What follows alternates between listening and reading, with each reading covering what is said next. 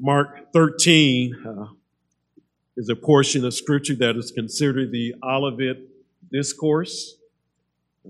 It can be found in detail in Matthew 24 and Matthew 25. Luke, the doctor, the physician, wrote his own version of these words in Luke chapter 21. These words, the majority of these words, were spoken by the Lord Jesus Christ to his disciples while they were sitting on the Mount of Olives, facing the temple. This is the longest prophetic message of Jesus, and this is the greatest prophetic message of Jesus. So it's only right that when we come to this portion of Scripture, we label it Jesus' great prophetic message. These profound words about the future were spoken just a few days before our Lord's death, burial, and resurrection. So Jesus wanted his disciples to know about the future. He wanted to make sure that they knew how to live in light of God's plan for the future. And that reminds us that prophetic truth about the future, is designed for godly living. It's not designed for our curiosity. It's not designed for us to bicker and argue. Jesus speaks prophetic truth because he wants his followers to live godly lives. The Olivet Discourse was given all at once by the Lord Jesus Christ. Even though we are breaking it up into 3 sections, we're doing that for convenience sake. But the reality is that when Jesus spoke these words, he spoke all of them at once. Part 1 we saw last Sunday is found in verses 1 through 13. And in those verses, Jesus first of all predicted the destruction of the temple in Jerusalem. The disciples were all excited about the temple. Our Lord has spent a lot of time in the temple. But Jesus, responding to the excitement of the disciples, tells them that not one stone will be left upon a stone, and there won't be any stones at all that won't be torn down when you look at this beautiful, magnificent temple. So Jesus predicted the destruction of the temple in Jerusalem. And that came to pass some 40 years later. In AD 70, that temple was destroyed, demolished, where not one stone was left upon another stone. So when Jesus predicts, he's not just speaking into the air. He is letting us know what will actually come to pass.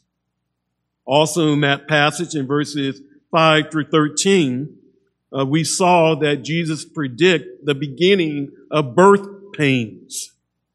He uses that analogy to point out that in a future time, and it's still future even for us, in a future time, in the beginning part of the tribulation period, there will be false pretenders who think they are the Messiah. There will be cataclysmic events, and there's going to be persecution. So Jesus predicts that.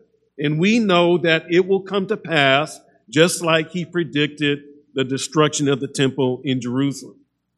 But when Jesus speaks these things, even though they're future to the disciples, as far as these cataclysmic events, the famines, the earthquakes, etc., he says you need to live in light of that reality. And so when he talks about persecution, when he gives a theology of persecution, it's not just for those who live in the future in that time. It's for you. It's for me. So that we might know how to live in the troubling times that we find ourselves. But this morning, we turn to verses 14 through 23 of the Olivet Discourse. That is our focal point, and that's what we want to spend time looking at. And in these verses, Jesus makes another prediction. He predicts the abomination of desolation. That's what he predicts is going to happen sometime in the future. Peter, James, and John, and Andrew, the two sets of brothers, had asked Jesus, when Jesus said that the temple would be destroyed, they asked Jesus, when will this be? And what will the sign be? But Matthew adds and says that they wanted to know when would Christ come again and when will the end of the age be? And in our text, Jesus addresses that aspect. When will Christ come again? When will the end of the age come? Jesus says the sign is the abomination of desolation. That is going to signify that things are, quote, wrapping up as far as the coming of Jesus again and leading us into a future time.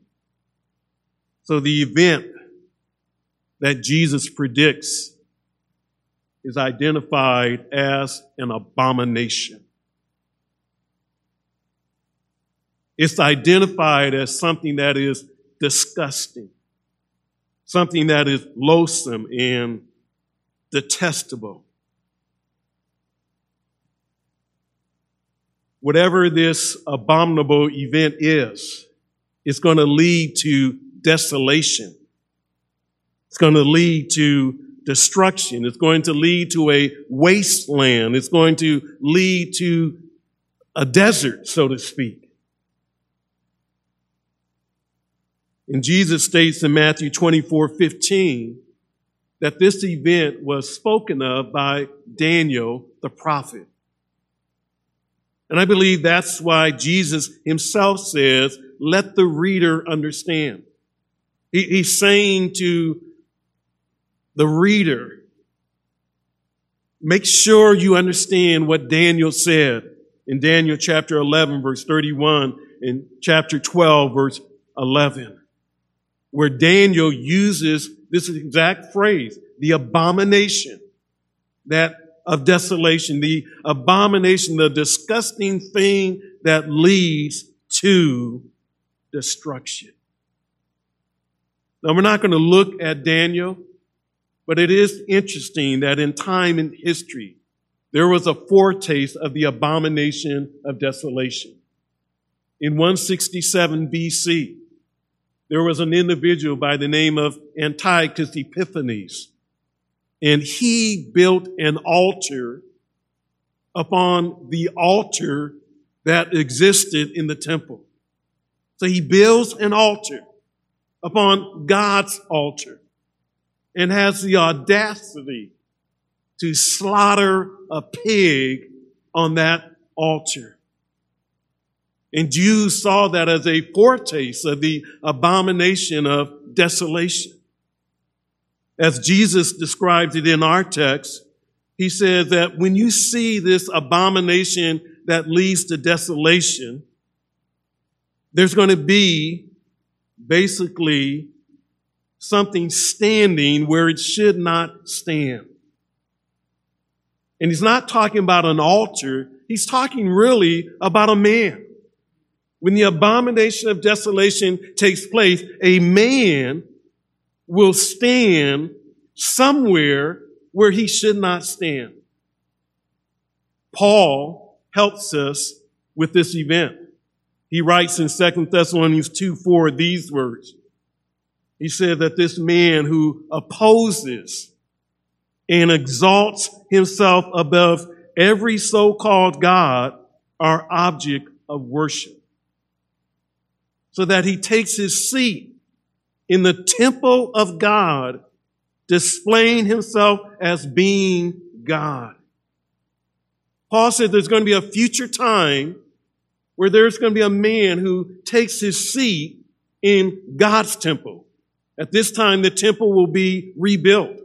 And this man will take his seat in God's temple, and he's going to stand against anything related to God or associated with God. And he's going to exalt himself over anything related to God and associated with God. And he will have the audacity not only to do that, but he is going to proclaim with his own mouth, I am God. That's the abomination of desolation that Jesus is referring to. That in the middle part of the tribulation period that is in the future, at the 3.5-year point, there will be a man who goes into the rebuilt temple, and that man will proclaim himself that he is God. And God's response is that he will be disgusted. He will see it as detestable. He will see it as an abomination for any human being to have the nerve to suggest that he, in any way at all, is greater than God, or that he is God. And Jesus says, when you see that horrific event, that's a sign to you that the second coming of Jesus Christ is near. And it's a sign to you that the end of the world is coming. So this event is something that happens in the future. It happens when the church is gone. We're raptured. We're in heaven. But after that, there is a tribulation period. And we saw parts of that tribulation period with the birth pains, the beginning of the birth pain. But in the middle part of that 7-year period, there will be a man known as the Antichrist.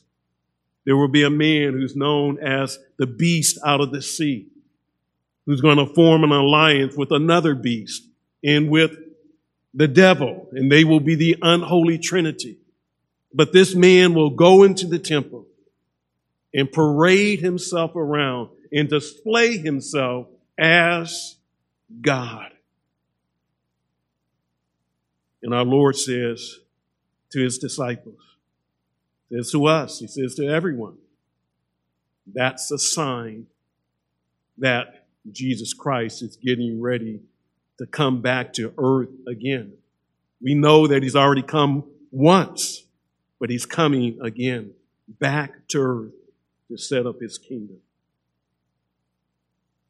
So in light of that, when we look at the rest of these verses, we gain 4 insights into this horrific, disgusting, and detestable event known as the abomination of desolation. First, it will be a time of extreme danger. Time of extreme danger. At the beginning of verse 14, our Lord says, when you see. But then when we get to the middle part of verse 14, he says, then. When you see this happening, then this is what must take place. And he gives 3 commands. And these 3 commands, at the heart of them, they're conveying the fact that this will be a time of extreme danger. And the first command is given at the end of verse 14. It's a command to flee. So when this event takes place, the people of God are not to rebel. They're not to do that at all. They're not to resist. They're to run. They're to get out from where they are. They are to take off running. They are to be fugitive and go to the mountains of Judea, that broad area where Jerusalem is a part of, but go to the mountains for safety and to go for refuge. Then an associated command is to the one who's on the rooftop. Now, don't think about your rooftop. Think about the rooftop in Jesus' day. That was livable space that from the outside you could walk up to the rooftop and hang out, so to speak. And Jesus says to those individuals who are on the rooftop, you must make sure that you don't come down from the rooftop and enter your house to get things for you as you run away. That is, when you run away, when you flee, don't worry about getting anything out of your houses. You know how it is sometimes when there are major fires and they're saying evacuate. And people go into the houses and get things that are precious and special to them. And Jesus says, when you see this abomination of desolation, flee. Don't you dare go into your house and get things that you think you might need. You run without having gathered anything. And then he gives them another command. And that command is to the one who's in the field. And the person who's in the field must make sure that he doesn't turn back and grab his cloak or his outer garment, but instead he flees. Now, the outer garment, the cloak, was basically used for warmth. Kept you warm. And so when a person was working in the field, they take off that outer cloak and either left it at home or left it on the edge of the field. And Jesus says, when you see the abomination of desolation, don't you dare return and go back and get your cloak. You got to run. You got to flee. You got to get out of there without any outer garment at all. So all of these commands let us know that this time when the abomination of desolation takes place, it will be a time of extreme danger.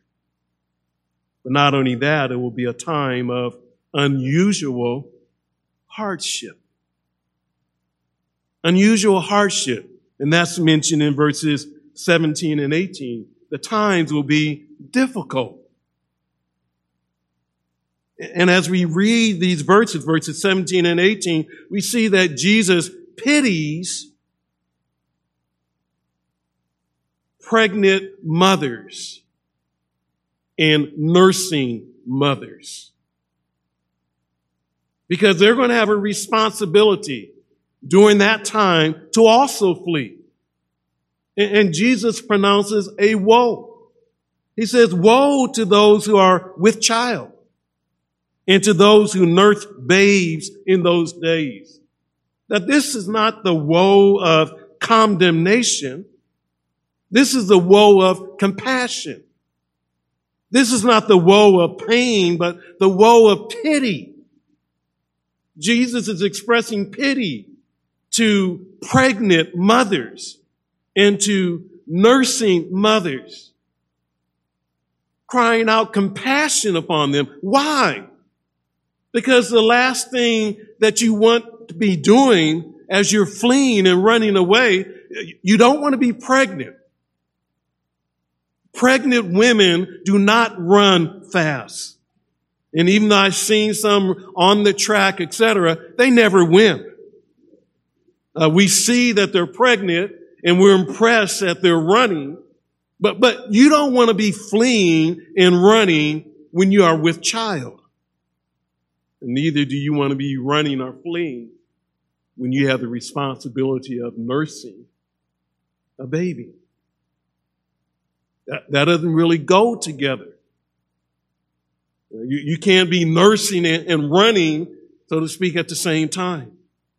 And so Jesus has pity on pregnant mothers and nursing mothers. Because when this abomination of desolation takes place, it will be difficult. And they will face extreme difficulty in seeking to get out of there as fast as they can. But Jesus moves from pity to prayer in verse 18. He prescribes prayer since it will be a time of unusual hardship. Look at what he says in verse 18. Pray. Pray. In times of despair, in times of difficulty, in times of hardship, he says, pray. And when he is saying pray here, he's saying to the disciples, he's saying to us, pray that this future event won't happen during the winter. Jesus is saying more than just pray in general. Some of us do pray in general. We just say, God bless me, God bless that person. But Jesus is talking about specific prayer, particular prayer. He's saying, pray that this may not happen in the winter. And he's not talking to the people who are experiencing it. It has already happened for them. He's talking to his disciples. He's talking to you and me. He's saying, in light of what the future holds, pray that the abomination of desolation will not happen in the winter. Why? Because you don't want to be fleeing and running when it's cold and when it's raining. You don't want to have to encounter streams that are full of water. I know for my daughter in one of her biggest races, she lost because she was running and preparing to run in the rain and in the cold. It affected her. And Jesus is saying, pray. Pray, church. Pray, Christian, that this abomination of desolation doesn't happen in the winter, because it'll be difficult for those who live at that time. It'll be difficult for the people of God to run and to flee and to get out of there. But I just like the fact that Jesus, in the midst of talking about difficulties, in the midst of talking about hardship, reminds us of the fundamental truth that we need to be praying, not generally, but particularly. And some of you right now might be going through a hardship and a difficulty. And the human tendency is for us to despair. But Jesus says what we need is prayer. We need to pray. Not just about this matter, but about the matters that are going on in our life. And we need to be particular and precise and get to the exact point of what we need God to do. So the abomination of desolation will be a time of unusual hardship. But third, it will be a time of unparalleled tribulation. And this explains why pregnant and nursing mothers are to be pitied. This explains why petition is prescribed that the abomination doesn't take place during the winter. Why? Jesus says in verse 19, for those days, look at that, for those days will be a time of tribulation, such as has not occurred since the beginning of the creation which God created until now and never shall. Jesus doesn't mince any words at all. The time of the abomination of desolation will be days of tribulation, will be days of trouble, will be days of affliction, etc. And Jesus says it will be a time of great tribulation. But really, he goes beyond that. He says this time in the future, associated with the abomination of desolation, it's going to be a time of the greatest tribulation. Not just a time of great tribulation, but the time of the greatest tribulation. There will be no tribulation throughout the course of the history of planet Earth that will compare with the tribulation that occurs in the future during the tribulation period.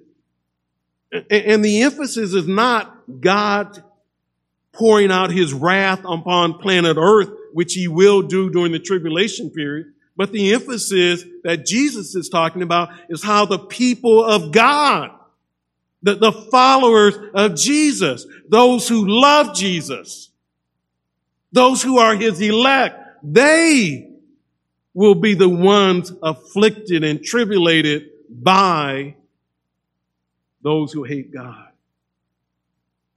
And that's why I always have to remind us. Being a Christian is not a call to an easy life. Being a Christian is not a call to being exempt from the hardships and difficulties of life. During this future period, associated with this abominable, detestable thing that produces desolation, Jesus lets us know that his people will experience not just great tribulation, but the greatest of tribulation. Our Lord says that you can search the time period from the beginning of creation. And Jesus makes it clear that God is the creator. The world didn't evolve. The world didn't just come in. God created. Jesus makes that clear. But he says you can look at the time period from the beginning of creation up until the time that Jesus is speaking these words on the Mount of Olives. And he says, you search that time period. And guess what? You're not going to find anything during that time period that will measure up and parallel the tribulation that is associated with the abomination of desolation. Now think about that. We don't have time to look at all of the affliction and tribulation in the Word of God. But if we were to go back to the book of Exodus and think about how the Egyptians were afflicted with 10 plagues and how the last one killed their firstborn and the firstborn of their animals. And Jesus says that event does not compare with what's going to happen in the future. Think about all that Israel went through during their Egyptian bondage at the hands of the Egyptians. They were afflicted. Jesus says that doesn't compare with what's going to happen in the future. Think about when Israel was drawn away to Babylonian captivity for 70 years. All that happened with regards to the people of God won't compare, won't measure up to what tribulation will be like for the people of God. And Jesus says, hey, I'm not just talking about tribulation from the beginning of creation to the time that I'm speaking these words. He says, let's look at another time period. From the time period of me speaking these words to the disciples, all the way to the end of the world. And search all that you want and come up with all these atrocities that took place in human history.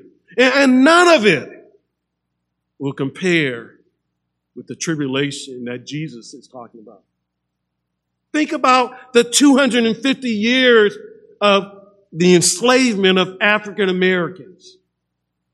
Think about the people killed, the atrocities, the rapes, the inhumane treatment.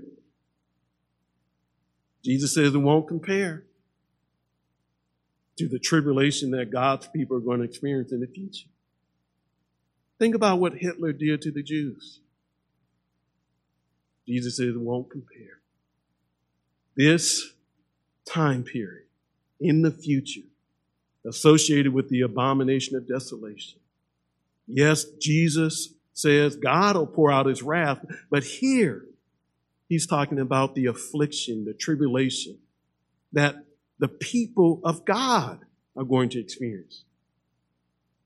And the tribulation will be so unparalleled that God, in his infinite wisdom, in his sovereignty, in verse 20, shortened the days associated with the abomination of desolation. And why did God do that? God did that because if he didn't, then even the elect would not be saved.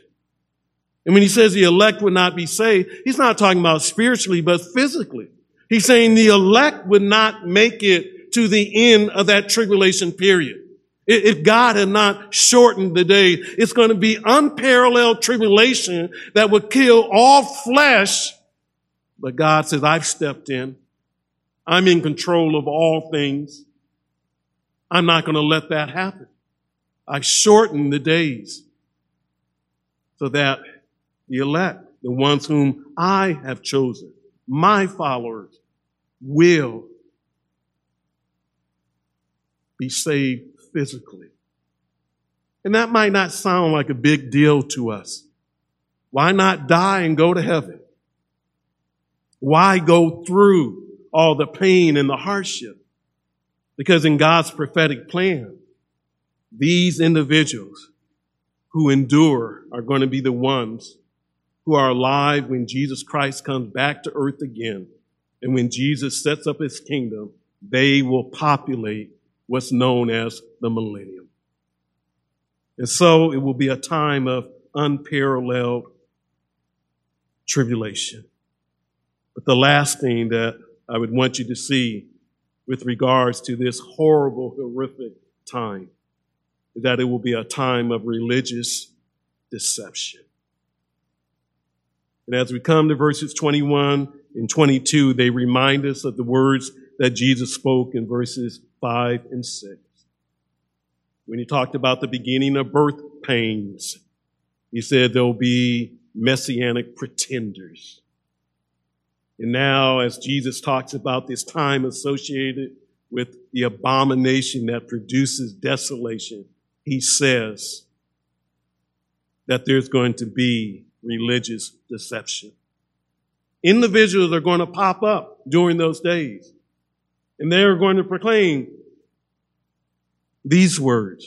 Behold, here is Christ. Here is the Messiah. Oh, behold, he is there. They're going to make false claims about the Messiah rising and actually being there. And Jesus said to them, do not believe them. Do not believe them. Don't be deceived. Don't be tricked. Know God's prophetic plan. Know that these are false Christ. And the reason why they're not to believe is given in verse 22. For false Christs and false prophets will arise and will show signs and wonder in order, if possible, to lead the elect astray. Jesus says there will be a time, a tribulation, great tribulation, the greatest tribulation. And during that time, false Christs will pop up. And false prophets who claim to speak for God, who wants to give the individuals at that time, the elect, a word from the Lord. And Jesus said they're going to appear. And not only are they going to appear, they're going to do marvelous acts. He says that they're going to actually do signs and wonders. And we don't know if these are legitimate miracles or not. But the intent of these miracles is that they're persuasive, that they would lead the elect, the people of God, astray. If our gracious God did not step in and prevent it from happening. So there's going to be a time of religious deception. And Jesus ends his words in verse 23 with an amber alert. Remember, we saw two of those last week in verse 5 and verse 9. Amber alert. Take heed. Take heed. Be watchful. Get out of your spiritual sleepiness. Be alert. Be awake. Be aware. Jesus says, I told you, disciples, these things so that your head won't be buried in the sand. I told you these things so that you would know beforehand what the future holds. I've told you and predicted to you the abomination of desolation. There will be a time of extreme danger, unusual hardship, unparalleled tribulation, and religious deception. And why did Jesus tell them beforehand? Because as we look back, the disciples, didn't experience this tribulation period. They did not see the abomination of desolation. It's still future. But why did he tell them about the future? Because he wanted them to take heed. He wanted them to live watchful lives. He wanted them to live like their heads were not buried in the sand. He wanted them to pay attention to God and to his word. So it's a call for watchful living. And that's the call to us. I don't believe that the church will be around when this happens. But that doesn't mean I can just go live any way that I want. I should live in light of this reality. And I should be alert. I should take heed.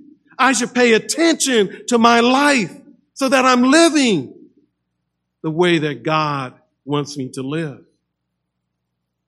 I should be alert and watchful to make sure that when Jesus says, deny yourself, pick up your cross and follow me. Am I doing that? When Jesus gives a double command to love God with all of your heart, soul, mind, and strength, and to love others as your neighbor, am I watchful? Am I paying attention that I'm doing that?